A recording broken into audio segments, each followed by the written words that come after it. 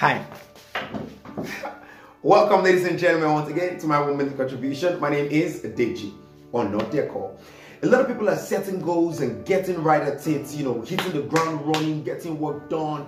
Everybody's getting as gingy and as agile as possible. And I know that there is a crop of people who are going to get intimidated and scared at the speed with which it seems everybody else seems to be going at.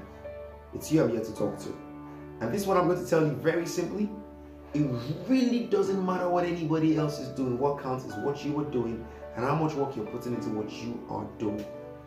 Don't pressure yourself. It's okay to put a considerable load of pressure on yourself that should help you never sleep on your bicycle, if you get what I mean.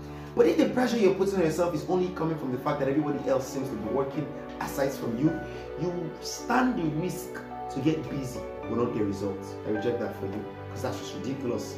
Getting active, being on the run on a steady but not getting results, not even on any level. So hey, I'm here to tell you it doesn't matter what anybody else is doing. What counts actually what you're doing and how much work you're putting into what you're doing. Quickly to tell you, we're going to be having a live sessions, self-discovery project every month of the year. Announcements coming through for January. Don't touch it.